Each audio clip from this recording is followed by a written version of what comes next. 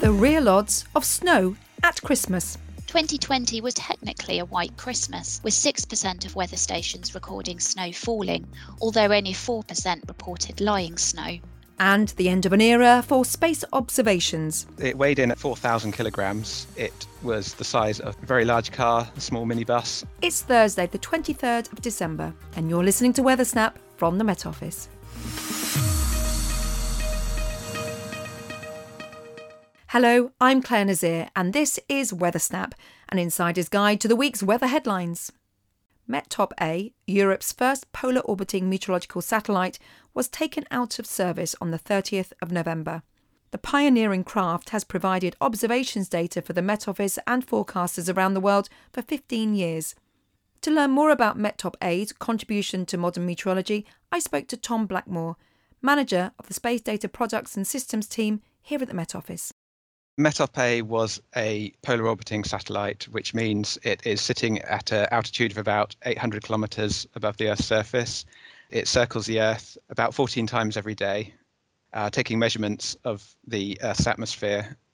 So the information, obviously, we absorb every day here at the Met Office, and the launch itself comes with a bit of a story, doesn't it? These satellites are launched by basically strapping them to the top of an enormous rocket, which launches them into space. So, yes, there were 6 attempts to launch this one.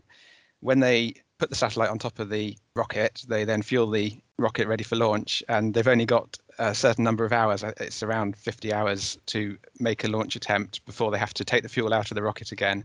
In this case, due to weather and technical issues, in the first 3-day window, it wasn't launched, so they had to reschedule. The third day came along, and again, the weather wasn't very good.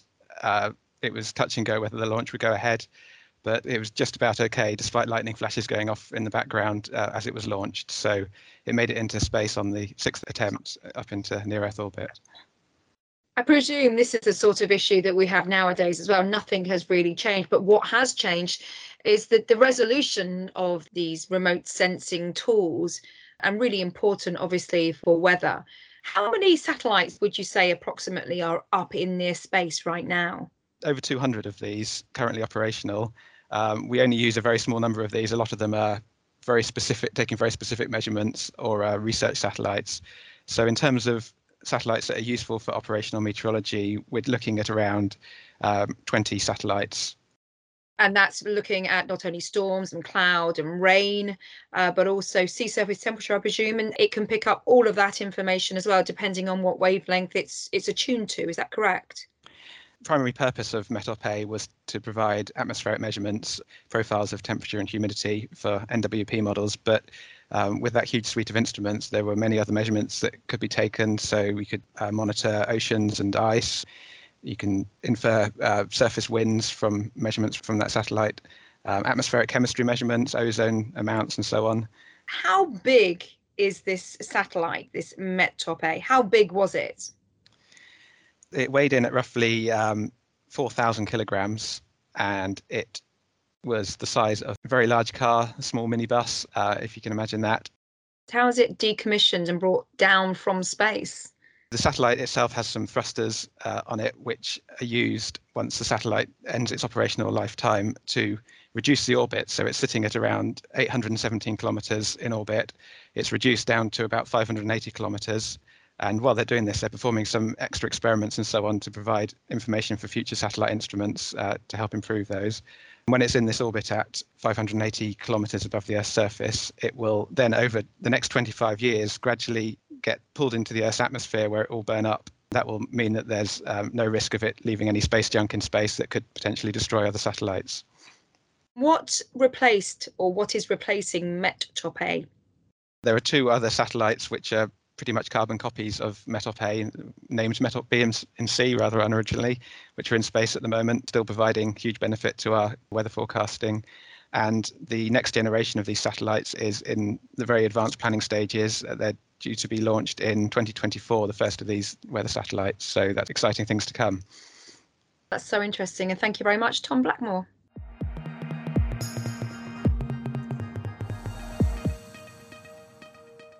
Well, down here on the ground, many will be anxiously searching the skies for for the slightest indication of that hallowed phenomenon, snow at Christmas. For weeks now, as every year it seems, TV newspapers, bookmakers and online chat rooms have worked themselves into a frenzy speculating about the odds of a white Christmas. But how realistic is a white Christmas? Here's Helen Roberts, and spoiler alert, it's not quite as high as some might hope.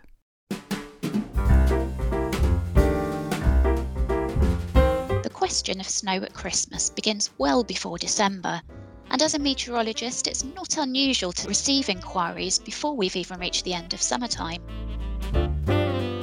In reality, the UK is more likely to experience snow between January and March than December, with snow or sleet falling an average 3.9 days in December compared with 5.6 days in February. White Christmases were more frequent during the 18th and 19th centuries.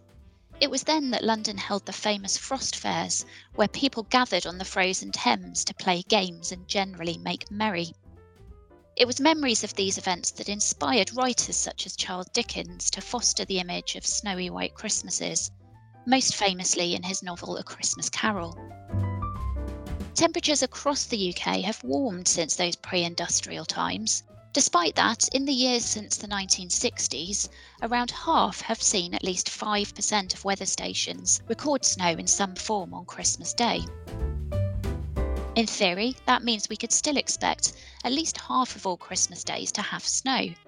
Joyful news for so-called snowmantics. But let's take a look at how a white Christmas is defined.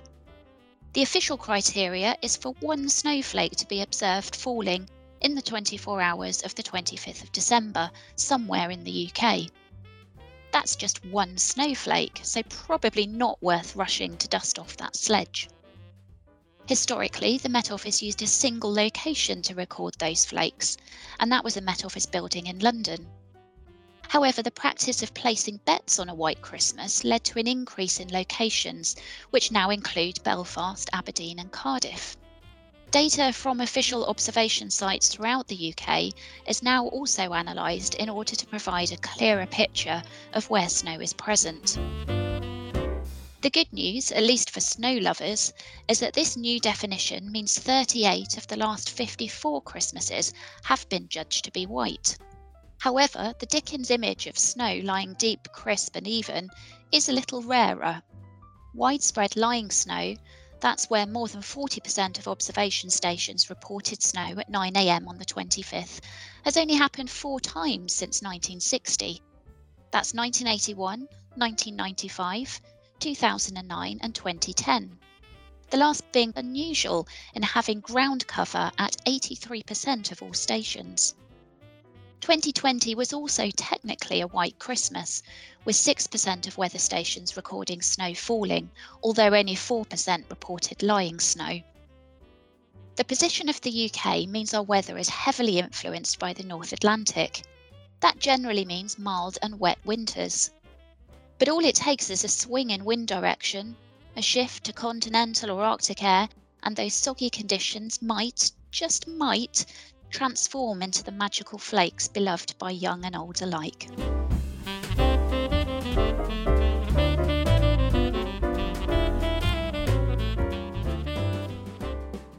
Well, with the details of how Christmas 2021 is looking weather-wise, here's Aidan McGivern with the outlook for the next few days. If you are longing for a white Christmas this year, well, all is not lost entirely. There will be some white stuff, but mainly you'd have to be over higher ground and across northern parts of the UK. In fact, Christmas Eve starts off fairly wintry in northern Scotland with the risk of disruptive snow above 300 or 400 metres. Watch out for that if you're travelling on some of the higher routes during Christmas Eve morning. Elsewhere, a lot of cloud cover to begin things on Christmas Eve, fairly damp over northern England, southern Scotland, Northern Ireland, with a lot of hill fog here and some low-level fog through the Midlands and into parts of Wales. Later in the day, a band of heavy rain and strong winds pushes into southwest England, Wales and then Northern Ireland, before eventually pushing northeastwards and stalling for Christmas Day itself across Northern Ireland, southern Scotland, northern England. And that sets up a 3-way split for Christmas Day. It's going to be cold but bright across much of Scotland, and after a frosty start there'll be some sunshine here. Further south across Northern Ireland, much of northern England, into North Wales, parts of the Midlands and East Anglia, generally grey skies, some hill fog and some outbreaks of mostly light rain. The possibility, as that mixes with the colder air further north, that we'll see some flakes of snow, but mainly these will occur, I think, over the tops of the Pennines. Further south again, and it's much milder. Wales, southwest England, seeing spells of rain and showers and some heavy downpours at times as well. Those rain or showers push north, and again for Boxing Day, they'll stall through central parts of the country. So similar conditions yet again.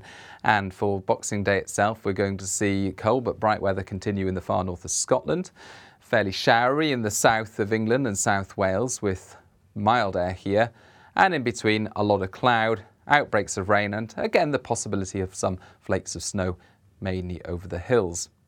A lot of cloud cover on Bank Holiday Monday and rain or showers in many places, with the possibility again of some snow over the hills in the north. Thanks, Aidan. Before we go, Martin Bowles has last week's highs and lows. Here are the UK weather extremes for the week beginning 13th of December. The highest and lowest temperature were both measured on the same day, Sunday the 19th. Whitechurch in Dyfed, southwest Wales, reached 15.1 Celsius in the afternoon, and Braemar in Aberdeenshire, northeast Scotland, dropped to minus 9.1 Celsius in the early hours of the morning. The largest daily rainfall for the week was 37.2 millimetres at Kinlochew in Ross and Cromarty, Scotland, on Tuesday. On a day when much of England, Northern Ireland and Scotland were covered in thick cloud, Wales saw the best of the sunshine. On Saturday, 7.2 hours were measured at Aberdaron on the western tip of the Thin Peninsula. Thanks, Martin. Well, that's it for Weather Snap. On behalf of the podcast team here at the Met Office, we'd like to wish you all a very happy Christmas. I hope you can join us again when Weather Snap returns in the new year. But for now, I'm Claire Nazir, editor is Adrian Holloway, and thanks for listening.